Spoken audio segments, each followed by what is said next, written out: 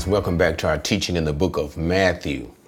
Now, the last time we were here in chapter 11, we looked at the issue concerning John the Baptist. That is, John sent some of his disciples over to Jesus to ask whether or not he was truly the one who was to come, that is, the Messiah. And the reason why John asked about these things was John's mind was in the eschatological view of the Messiah. That is, his second coming, what Jesus would do in his second coming, or the Messiah would do. And we know this would be Jesus in his second coming, in that he would bring about judgment to the nation of Israel. He would administer judgment to the Gentile world. He would establish peace over all the world. And this was basically the issue of John's preaching as a whole. When we look at when John came to talk about Jesus himself, John talked about the judgment that the Messiah would bring. So John was in a state of confusion, wondering if Jesus was indeed the Messiah. Why is he not doing these things? And why is John, his forerunner, why is John the Baptist himself in jail? So he sent his disciples to ask Jesus concerning these things. And so Jesus did many wonderful works and in the sight of John's disciples, and told them to go and tell John what they have seen, and tell John simply, as we would say, hold on. Blessed is he who is not offended in me. There are always going to be things you don't understand, but don't let go of your faith. And so after that, there were people, no doubt, watching and listening to the things that were taking place between Jesus and John's disciple. And Jesus went on to a great and wonderful defense of John, speaking that John was the greatest of all Old Testament prophets, and even the greatest ever born of a woman in that era. And Jesus made a distinction between the era of the kingdom and the era of the Old Testament, because he said, what? Even the least in the kingdom of heaven is greater than the greatest of the old dispensation that is to pass. And so after that, and as we saw, Jesus was performing miracles to authenticate his person, his claim to be the Messiah. Those very things that he allowed John the Baptist's disciples to watch and to tell John about, because Jesus knew that this would strengthen John's faith, that the disciples of John would hear, and not only just simply hear, but they were firsthand witnesses to the wonderful things that Jesus has done. And so he knew that this would bring and establish John's faith. It would heal anything that was lacking in John's faith.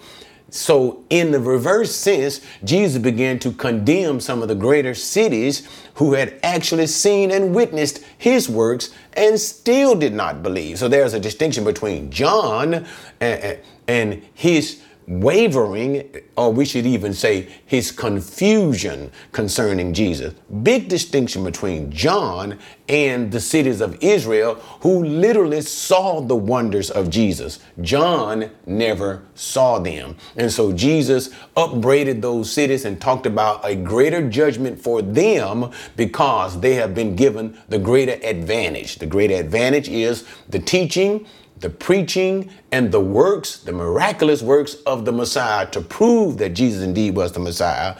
And nevertheless, they still did not receive him. And so Jesus simply goes on, and I'm not going to get into this in a grand sense, and to speak in such a way to say why they did not believe. And that's when he began that praise unto God the Father, because it was not the will of God.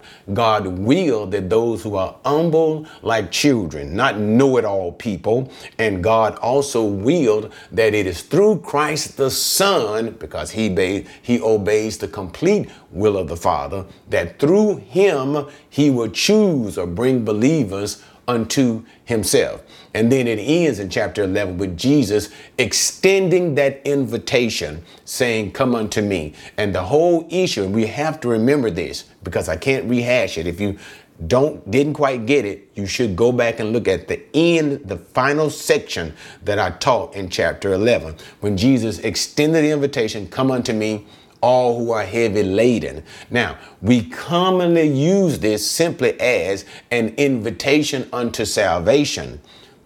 Okay, that's fine. That's true. But even more precise. It is an invitation to come after Jesus as Messiah, to follow Jesus as well as his teachings over against the teachings of the Pharisee. And you got to get that point, because that's the main issue. Being heavy loaded, yoke around the believer's neck because of what? Remember what the Pharisees did.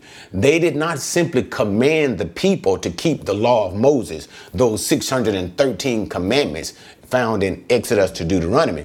No, they went well beyond that. And when they got through building a fence around the law, they created thousands of commandments for the people to keep. These commandments came by the Pharisees themselves, and not only the Pharisees, but even generations before them. But I don't want to get into all of that. But the point is, they developed over time all these additional rules. And these rules that they developed with the intent in their mind, per se, to build a hedge around the law. But these rules became sacrosanct. That is, the additional rules of the Pharisees and generations before them became just as important, and sometimes even more important, than the law of Moses. And this is what Jesus had a serious problem with, that these rules, regulations, which would later on become codified as what we call the Mishnah, but all of these additional rules, they placed on the people as commandments equal to the commandments of God. Okay. And that's the problem. So with that, we get into chapter 12. And in chapter 12, we begin to see, and somewhat of an illustration, and some of the issue of Jesus having to deal with that, principally surrounding the Sabbath. How should one keep the Sabbath? What is the breaking of the Sabbath? And this was a main and primary issue that the Pharisees had with Jesus in his time, in that Jesus would not validate all of their additional rules. He didn't do that. Jesus kept to and held to the law. And also, too, he put himself forward as the Messiah, one who is the giver of the law, and even one who can properly interpret the law, Matthew 5 and 7, and even concerning the Sabbath, one who is greater than the Sabbath itself. And remember, what we need to understand is, especially how the Jews of that day looked to the Sabbath. They practically worshiped the Sabbath. Remember, you'll find out later that Jesus would say, for man, follow it carefully, man was not created for the Sabbath, but the Sabbath was created for the benefit of the man. The Pharisees actually thought, and this is what they taught, that man indeed was created to worship the Sabbath, to acknowledge and celebrate the Sabbath. So they had got this thing completely backwards. And so when Jesus had interactions with them concerning the Sabbath, it always ended on a sour note. Okay, so without getting into all of that, let's just go into chapter 12 and start dealing with this issue as we're speaking now concerning the Sabbath. At that time, Jesus went through the grain fields on the Sabbath, and his disciples became hungry and began to pick the heads of grain and eat. But when the Pharisees saw this, they said to him, "Look, your disciples do what is not lawful to do on the Sabbath."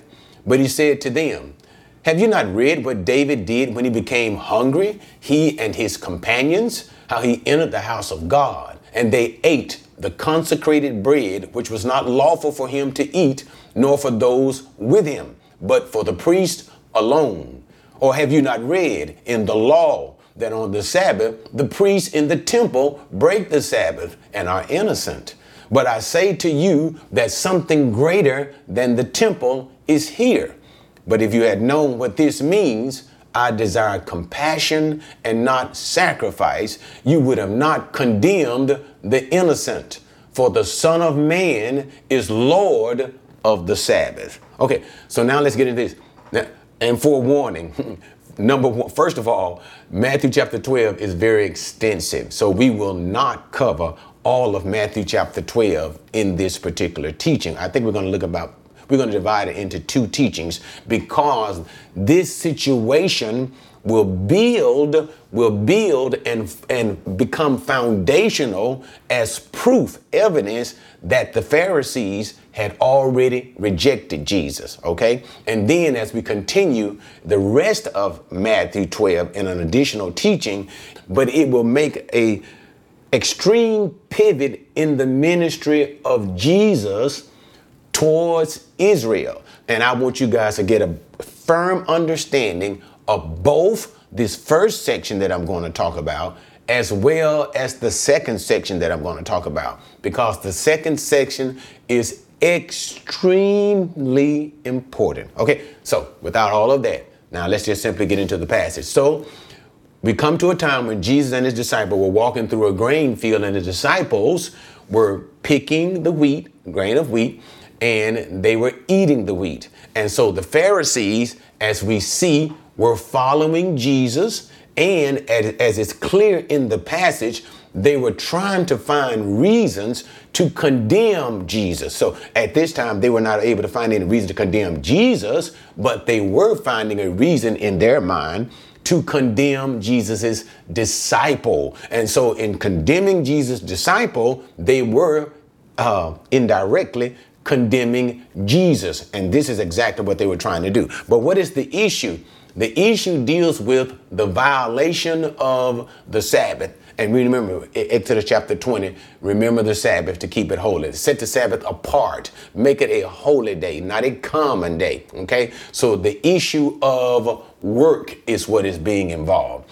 And so what the Sadducees had surmised, and this was their ruling. This is something, again, that additional teaching, that putting a hedge around the law, making things up that God did not state in the scripture. And this is what they were doing. So they considered what Jesus' disciples were doing was work, because when they pluck the head of wheat, they considered that to be reaping. When they took that wheat in their hands and their fingers and rubbed it together to keep it from, to break the wheat kernel, they considered that to be harvesting.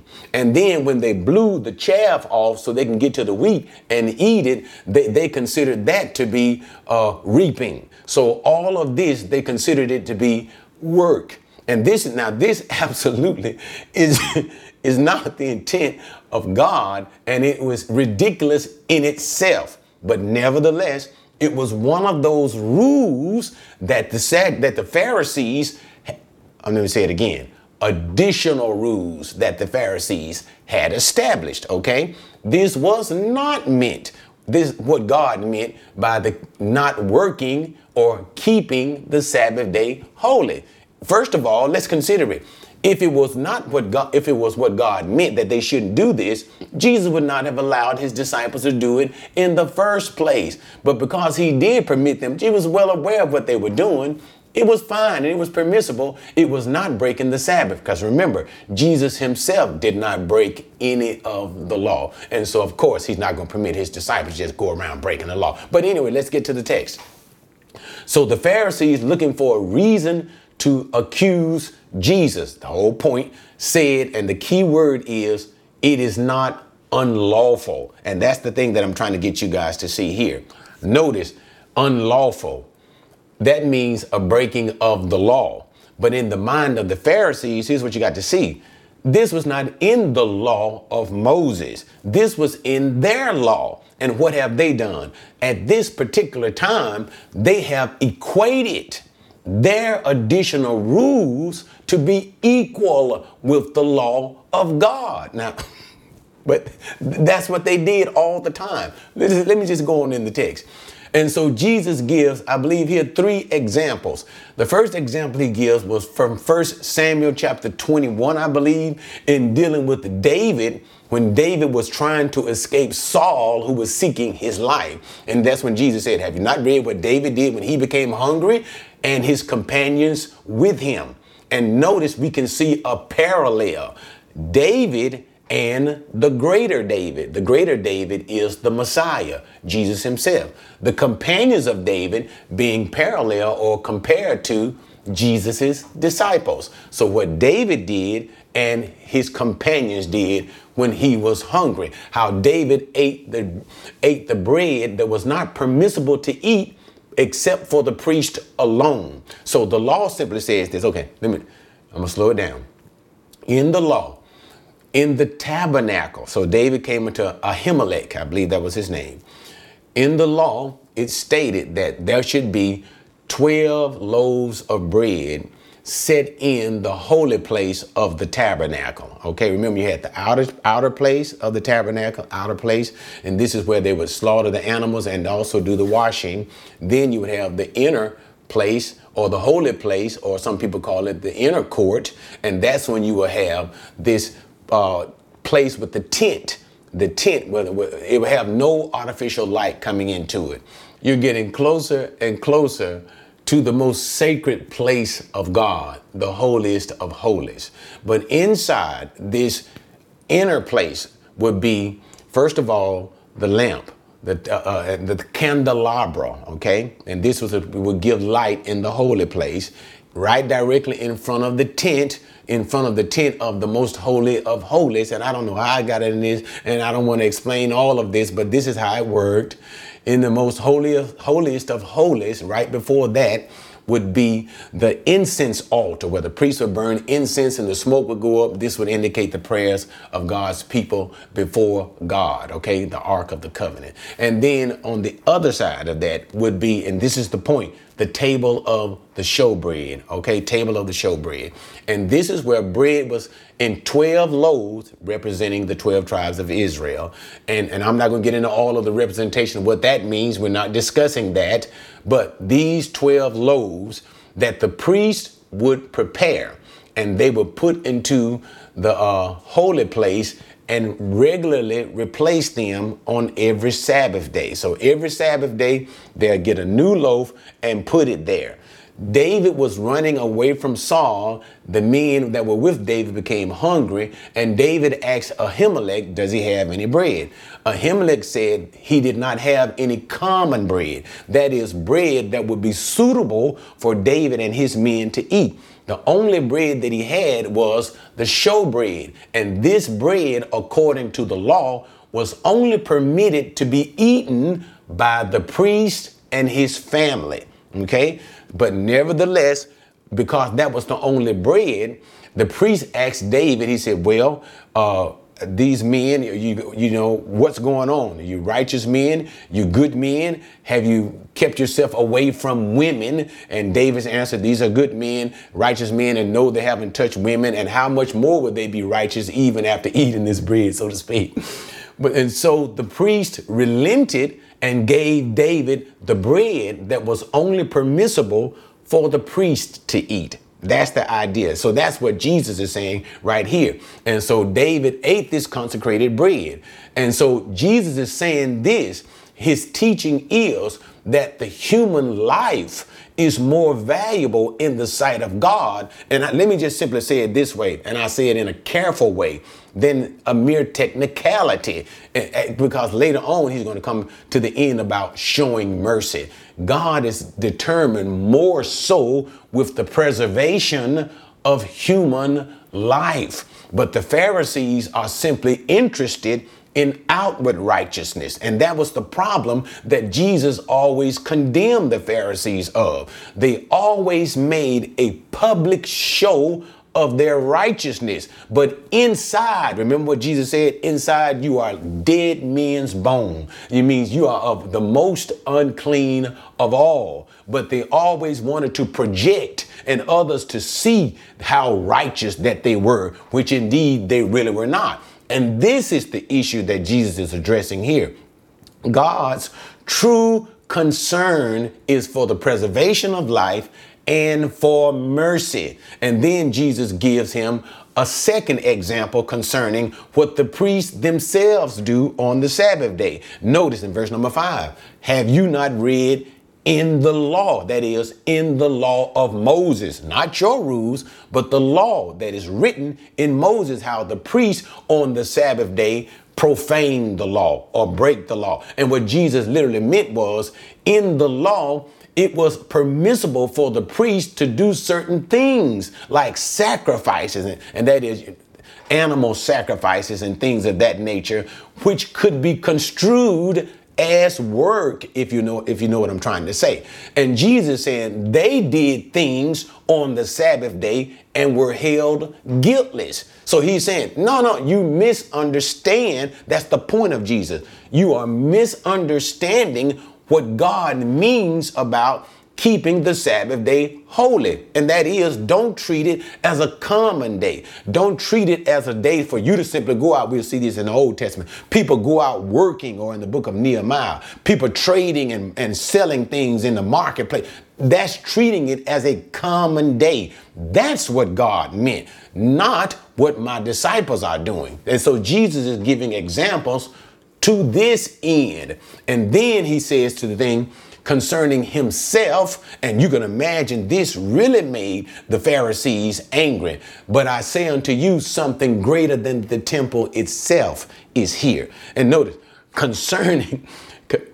in the two examples, both of them involved the tabernacle. The tabernacle is the tent that was mobile. It went from place to place. The tabernacle later on became the temple when it was established in Jerusalem, and it became the permanent place of worship. But it is still the same thing. Tabernacle, temple. You're talking about the same thing.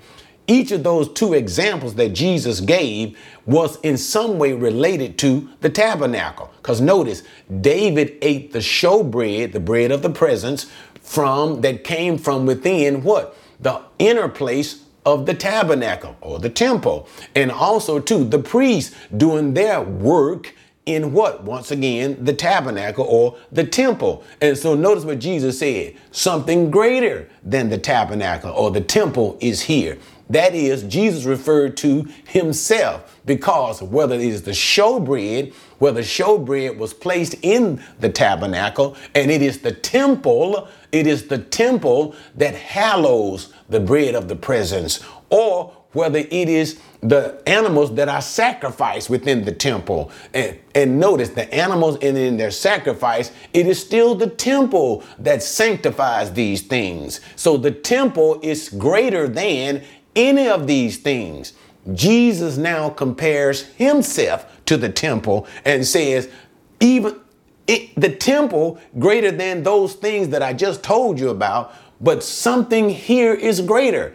I am greater than the temple. So Jesus elevates himself even greater than that which sanctifies those things that are present in the temple, done in the temple. The Messiah is greater than all of these things. And that's Jesus' whole point. He is not only the giver of laws, he can establish laws as well as precedences of the law. I say what is to be done. Something greater than the temple is here. Okay, I hope you guys understood that. And so Jesus said, but the problem is, see, because of their rejection of him, if you had known what that means, what this means, and he quotes Hosea chapter 6, I desire compassion and not sacrifice, you would not have condemned the innocent. That is when Hosea says, I desire mercy, I desire goodness, I desire an inner righteous. That is, the thing that is most important of God is from an inner righteousness that we have concerning other things. Notable in this situation, the disciples of Jesus. I desire mercy and not just simple outward performance of rituals. Notice in the compassion, in this context, what do we see? Them condemning Jesus and Jesus' disciple because of this winnowing of grain in their hands, these little nonsense rule, and not having mercy upon these disciples, because the life of the disciple is greater than these little simplistic rules that they are creating that give some outward appearance of righteousness. God ain't concerned about all this looking righteous. He concerned about true righteousness that comes from within. And this true righteousness evidences itself when it has mercy on other people. You understand that? True righteousness comes from within, not observance of little acts that make you look all saved, but it comes from within your heart. And this true righteousness, the evidence that it is in you, shows when you have mercy on other people. And that's why Jesus says, if they had truly understood what Hosea meant when he said that, they would never have condemned his disciples in the first place. Okay. And then he ends in verse number 8. Notice, for the Son of Man is Lord of the Sabbath. And I don't want to. Okay, I always keep saying that. Let me just go ahead and talk about it. The Son of Man, that is a reference to the messianic title. That is Jesus saying concerning himself. He points his finger directly to himself as the Messiah, saying, I have been telling you that I am the Messiah. And let me tell you something about the Messiah, about me. I am Lord of the Sabbath. By Lord of the Sabbath, he simply means he is greater than the Sabbath. He is the one who gives the Sabbath. He is the one who can determine what is to be done on the Sabbath. He is the one who can determine what is not to be done on the Sabbath. And even so, he is the one who can set aside the Sabbath. I hope you guys got all of that. That was just powerful. I'm the Lord of the Sabbath. I'm the ruler of it. I determine what it is, what should be done, what should not be done. And if I desire, I can displace it. And we'll see later on in the new covenant that God gives, Jesus actually displaces the Sabbath day. Okay, we are no longer, we find out under the covenant that we have in Christ, we are no longer to acknowledge the Sabbath day. We are free for whatever day we wish to. The Sabbath day, we are no longer under that, even under the whole law of Moses. Why? Because Jesus is Lord even of the Sabbath day. All right, so we see this first issue wrangling again about the Sabbath day. And now we're going to go to another issue, once again, wrangling about the Sabbath day. And remember, all of this is done because the Pharisees already do not believe that Jesus is the Messiah. In other words, they have already made up their minds about him. They have already rejected him. And the Sabbath, or this whole issue concerning the Sabbath, their improper interpretation and creation of a bunch of rules that Jesus totally, absolutely rejected. They used the Sabbath as a reason to condemn Jesus and also to get others who may be believing or on the fence about whether to believe that Jesus is the Messiah. They used these things also to try to convince other people, saying that Jesus is not the Messiah. Because if he was the Messiah, he would keep the Sabbath day. And again, Sabbath day, like we say he should keep the Sabbath day. Okay. So now let's just simply go into the next issue revolving around the Sabbath day and all of that. Departing from there, he went into their synagogue, and a man was there whose hand was withered. And they questioned Jesus, asking, is it lawful to heal on the Sabbath? So that they might accuse him. And he said to them, what man is there among you who has a sheep, and it falls into a pit on the Sabbath? Will he not take hold of it and lift it out? How much more valuable then is a man than a sheep? So then it is lawful to do good on the Sabbath. Then he said to the man, stretch out your hand. He stretched it out, and it was restored to normal, just like the other. But the Pharisees went out and conspired against him as to how they might destroy him. But Jesus, aware of this, withdrew from there. Many followed him, and he healed them, and he warned them not to tell who he was. And this was to fulfill what was spoken through Isaiah the prophet. Behold, my servant whom I have chosen, my beloved in whom my soul is well pleased.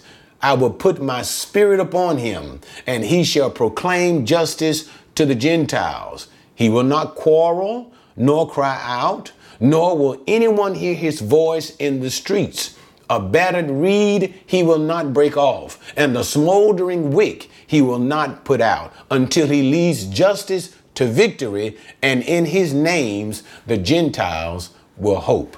Okay, so now we get into this second issue once again concerning the Sabbath day. So Jesus, normally his custom would be, he would go into the synagogue on the Sabbath day as to worship. And there, when he was in the synagogue, there was a man with a withered hand.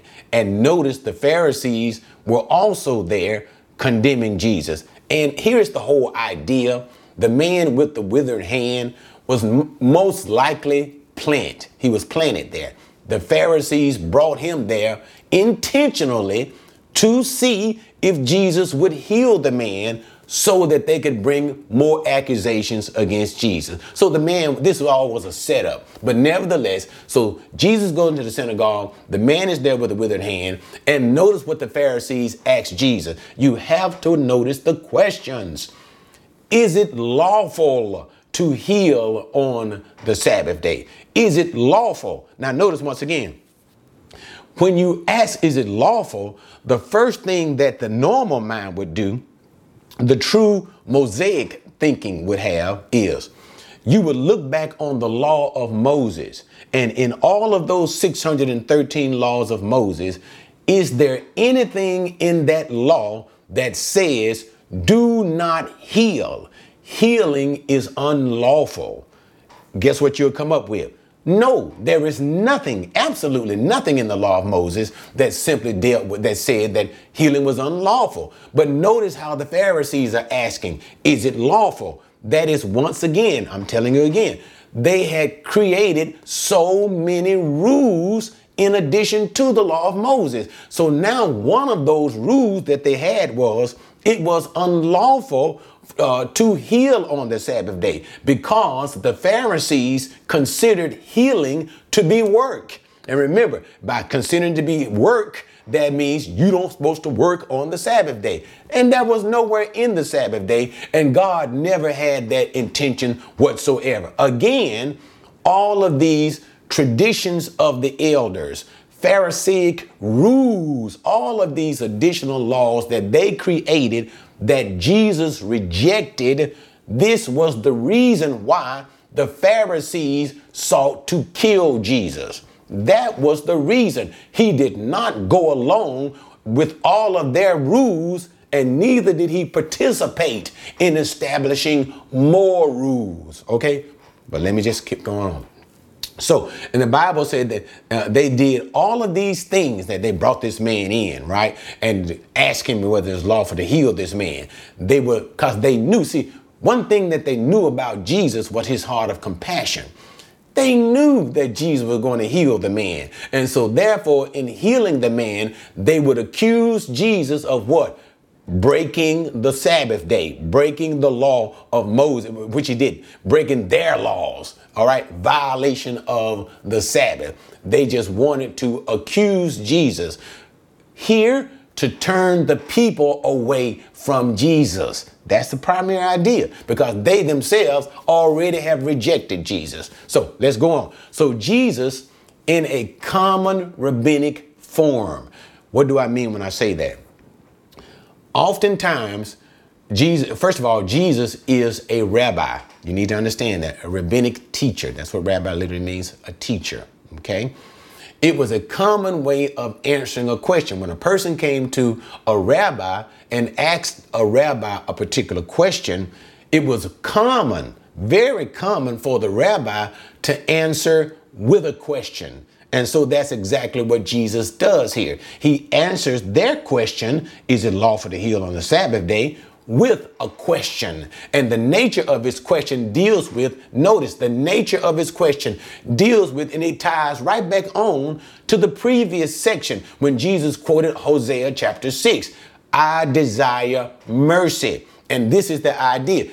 Which of you, Jesus says to these Pharisees, having a sheep that should fall into a hole on the Sabbath day, now notice, will not have mercy on the sheep and get it out of the hole? And getting the sheep out of the hole can be deemed as a form of work, because you got to get him out the hole. He said, but guess what? Even if your sheep fell in the hole on the Sabbath day, you will get him out. And so Jesus began to ask him, in a man, a human being, much more valuable than a sheep?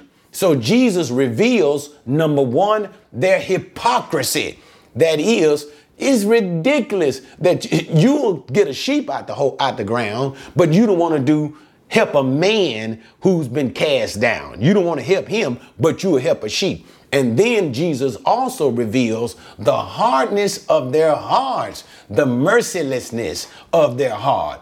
You will have mercy on a sheep, but you won't have on the Sabbath day, but you won't have mercy on a man. This is ridiculous. And so Jesus summarizes and simply said, notice how Jesus puts it. Remember, they asked Jesus, is it lawful to heal? Notice how Jesus turns it. He says, yes, it is lawful to do good on the Sabbath day. Doing good is not work. This is not violating the Sabbath by Jesus having mercy on this man. Healing this man is not, first of all, it doesn't violate the Sabbath day of Mosaic law, and it also does not violate the act of doing good. Doing good is permissible. So Jesus literally turns to the man, tells him to stretch out his hand, and the man's hand was restored to health just like his other hand. Now, then it says, so this is a miracle. Now, okay, I want you guys to see this, not just hear the words, but to see and to feel this in your own mind and heart. This man's hand, however, whatever was wrong with it, okay, probably he could not extend it or whatever, but whatever, it was messed up, visibly messed up. The Pharisees chose this man because his hand was visibly messed up. Jesus told the man to stretch out, and the man's hand just beautiful in the presence, in the sight of everybody. Okay, in the sight of everybody, Jesus did this miraculous work. Now, let's look at the response of the Pharisees, and I'll show you where I'm going with this. But the Pharisees went out and conspired against him as how they might destroy him. So the Pharisees, notice their response to a miracle. Remember, the whole point of miracle, really, sign, is to prove and to authenticate what Jesus says. The point of the sign is to prove and authenticate that Jesus is the Messiah. I'm Lord of the Sabbath, the Messiah, the Son of Man. I am the Messiah, and I am who I say that I am. What's your proof of that? You guys put him to the test with the man with the hand. What did Jesus do? He gave laws concerning these things. And how did Jesus authenticate the truth of his word, the veracity of what he's saying? He healed that man in your sight. What you should have responded to Jesus is, in worship, truly indeed you are the Messiah, the Son of God. Truly indeed what you have said concerning the Sabbath day is true. Why? You proved it. Everything that you've been saying about yourself, or greater than the temple, is here, or greater than the Sabbath is here. The teachings concerning the Sabbath, what is lawful to do on the Sabbath. You proved that, not simply because you said it with your mouth, but you proved it by the deeds that you did. And notice the response of the Pharisees. They went out. They completely rejected the sign. They completely rejected the proof and went out and started trying to come up with ways in order to put Jesus to death. This is proof positive at this point. They have already rejected Jesus. And this is also proof positive at this point. And y'all hear me on this. If the Lord himself, if God does not touch a man's heart, I don't care what you do. I don't care what you say. He will not believe. God must soften the heart. God alone must prepare the heart. Because notice here, Jesus, the Messiah, the Son of God, is present on earth.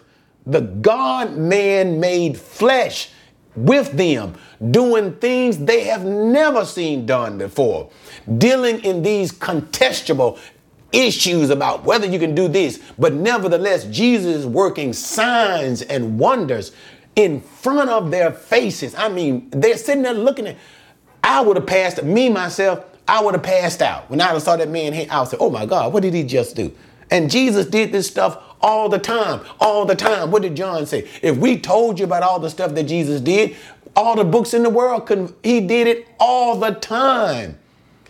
Me personally, and this is just how I'm thinking in my own crazy mind, I just fell out and said, this man is truly magnificent. I'd have said like Nathaniel, Lord, indeed you are the King, the Messiah, the King of Israel, the Son of God. That's what I'm thinking I would say. But my point here is this: in the Pharisees' rejection of Jesus, no matter what he did, that's why the scripture says, although he did, that's John, so many signs before them, yet they did not believe in him.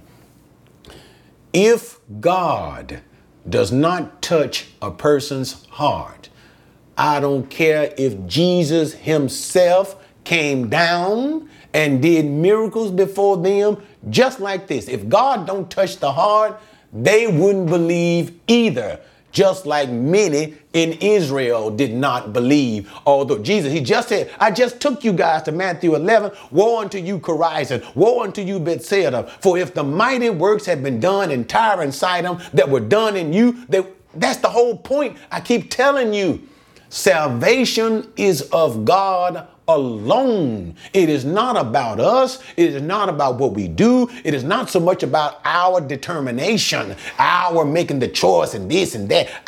You just don't see it in the scripture. God chooses.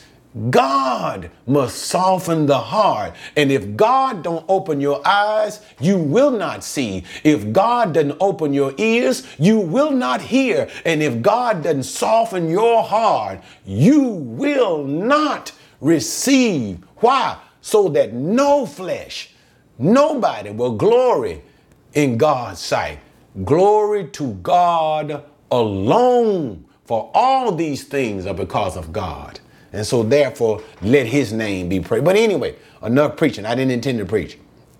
So we look at what the Pharisees did. They rejected that and they set their minds to kill Jesus. So notice, absolute rejection. The Pharisees are the leaders of the people. And we'll find out, as are the leaders of the people, so will the people as a whole follow their leaders.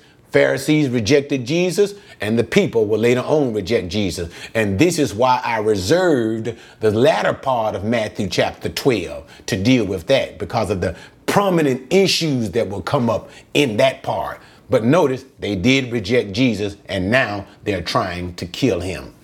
So this is the atmosphere. You got that? The Pharisees are antagonistic to they were always, but now they have set their minds to kill Jesus. Keep that in mind. So what happens in verse number 15? It says, but Jesus was aware of these things. Many follow. Okay, so here's the thing. Okay. He knew now, it is now at this point that the Pharisees have made a determination to kill Jesus. Okay. Jesus did not do things to further antagonize the Pharisees and the Sadducees. He didn't try to push the issue. He didn't try to push a fight. He didn't try to keep things going. And that's what you got to see when you get into Matthew's quoting of Isaiah 42. Jesus, understanding that they want to kill him, he did not become further confrontational. Why? Because number one, here's the main thing that you need to understand. Even though Jesus knew he should not die before his time. In other words, Jesus was not going to be stoned to death like Stephen was, or anything like the Pharisees. He had to die at the prescribed time that he had to die, at the prescribed manner in which he had to die, at the prescribed moment at the time of the Passover. He had to fulfill that which was written of him in how he should die. He couldn't die before then. So therefore, Jesus would not do anything to push that issue, not of himself. In other words, when we go all the way back, I believe it's Matthew chapter 4, in the temptations of Satan to Jesus. Remember, Satan took him up to a high point of the temple, jump off. But the response of Jesus was, it is written. Remember, Satan said, because God's going to send his angels. That's true. But Jesus said, it is also written, do not put the Lord your God to the test. So in other words, Jesus was not going to put God to the test and you take care of me until I go to the cross. No. Jesus knew that they wanted to kill him. He knew he had a mission to fulfill. He knew that his preaching and teaching was to continue up until that time. So guess what he did? He just simply backed off. All right. But now let's get on into the context here. Jesus refused to be confrontational. That's the issue that you got to see. He is not trying to start fights with the Pharisees and get the Pharisees to do something to him. That's why it says, so people followed Jesus, they followed him, and Jesus began to heal. And notice what he says, don't tell nobody who I am. Don't make Jesus known. All this is going to do is what? Stir the Pharisees up even more. So that's what Jesus is trying to do. He's trying to be non-confrontational. That's why Matthew quotes Isaiah. That means Jesus acted in this way. He acted in what way?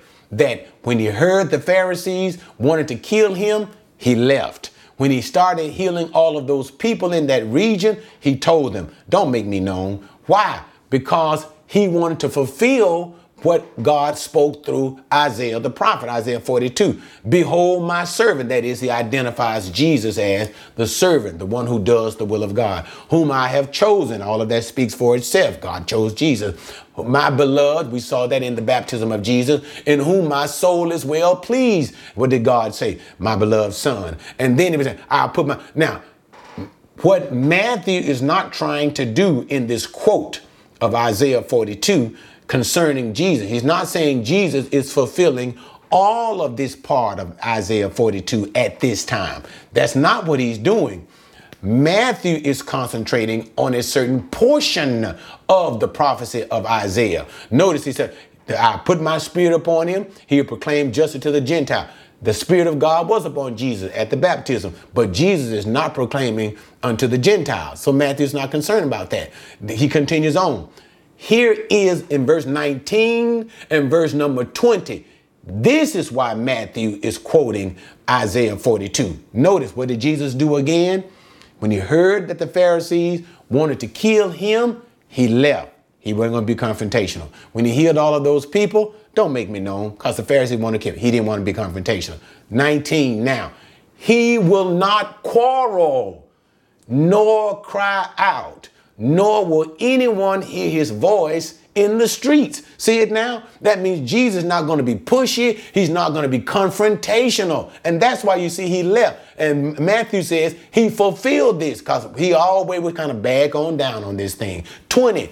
A battered reed he would not break off, a smoldering wick he would not put out until he leads justice to victory. So in other words, Jesus would not be confrontational, needlessly antagonistic, and just problematic. Jesus was not going to be in your face if he doesn't have to be in your face. Jesus would just back off of you. And that's what we see Matthew is saying. He fulfills Isaiah the prophet because Jesus becomes non-confrontational.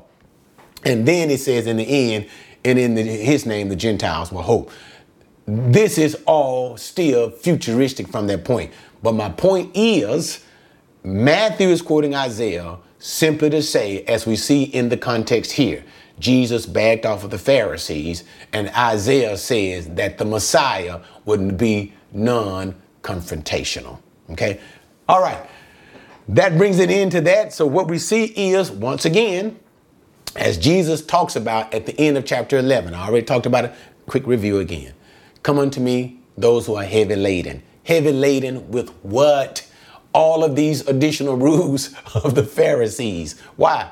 My yoke is easy, Jesus said. My burden is light. I'm not going to be like them with 1,000 additional rules. Then we see the example of such additional rules in chapter 12 concerning the Sabbath day. What two things did we see? The Pharisees considered the winnowing of wheat, plucking wheat and winnowing wheat and all this foolishness as work and a violation of the Sabbath. What did we also see? The Pharisees thought healing on the Sabbath day was a violation of Sabbath. All of this yoke, all of these additional rules, and Jesus comes as Lord of the Sabbath, even one greater than the temple, one to administer how the Sabbath should be acknowledged, and one who is greater than the Sabbath to give the rules of the Sabbath. And even if he wishes, he can set the Sabbath aside. And so now we see how the Pharisees had an issue with Jesus because Jesus did not go along with all of their rules. And therefore, the Pharisees at the midpoint here, as we are in chapter 12, have already determined, they've already rejected Jesus. Now they have moved to the point they are seeking to kill Jesus. So when we get into the rest of chapter 12, we're going to get into a pivotal point in the ministry of Jesus. I'm not going to open the door to it just yet, but it's going to deal with the casting of demons. We're going to get to a pivotal point in the ministry of Jesus and as to where Jesus' approach to Israel will change dramatically at this point. So be very careful to join me as we continue in Matthew chapter 12 as to what all of this means. See you then. Producing these videos take a lot of time, and they take resources too, guys. All the computers, the cameras, the blah, blah, blah, blah, blah. They take resources. So if God touches your mind and your heart, bless this ministry. If it helps you, if these teachings help you, bless the ministry. Send a donation or even become a monthly partner with me so that I can continue to do these things. I don't do it to make money, God forbid, but I do it that the ministry may be supported and that I might continuously, with joy, because it does give my heart joy, to continuously bring these lessons to you for your benefit, for your spiritual enrichment. Okay? So help me out.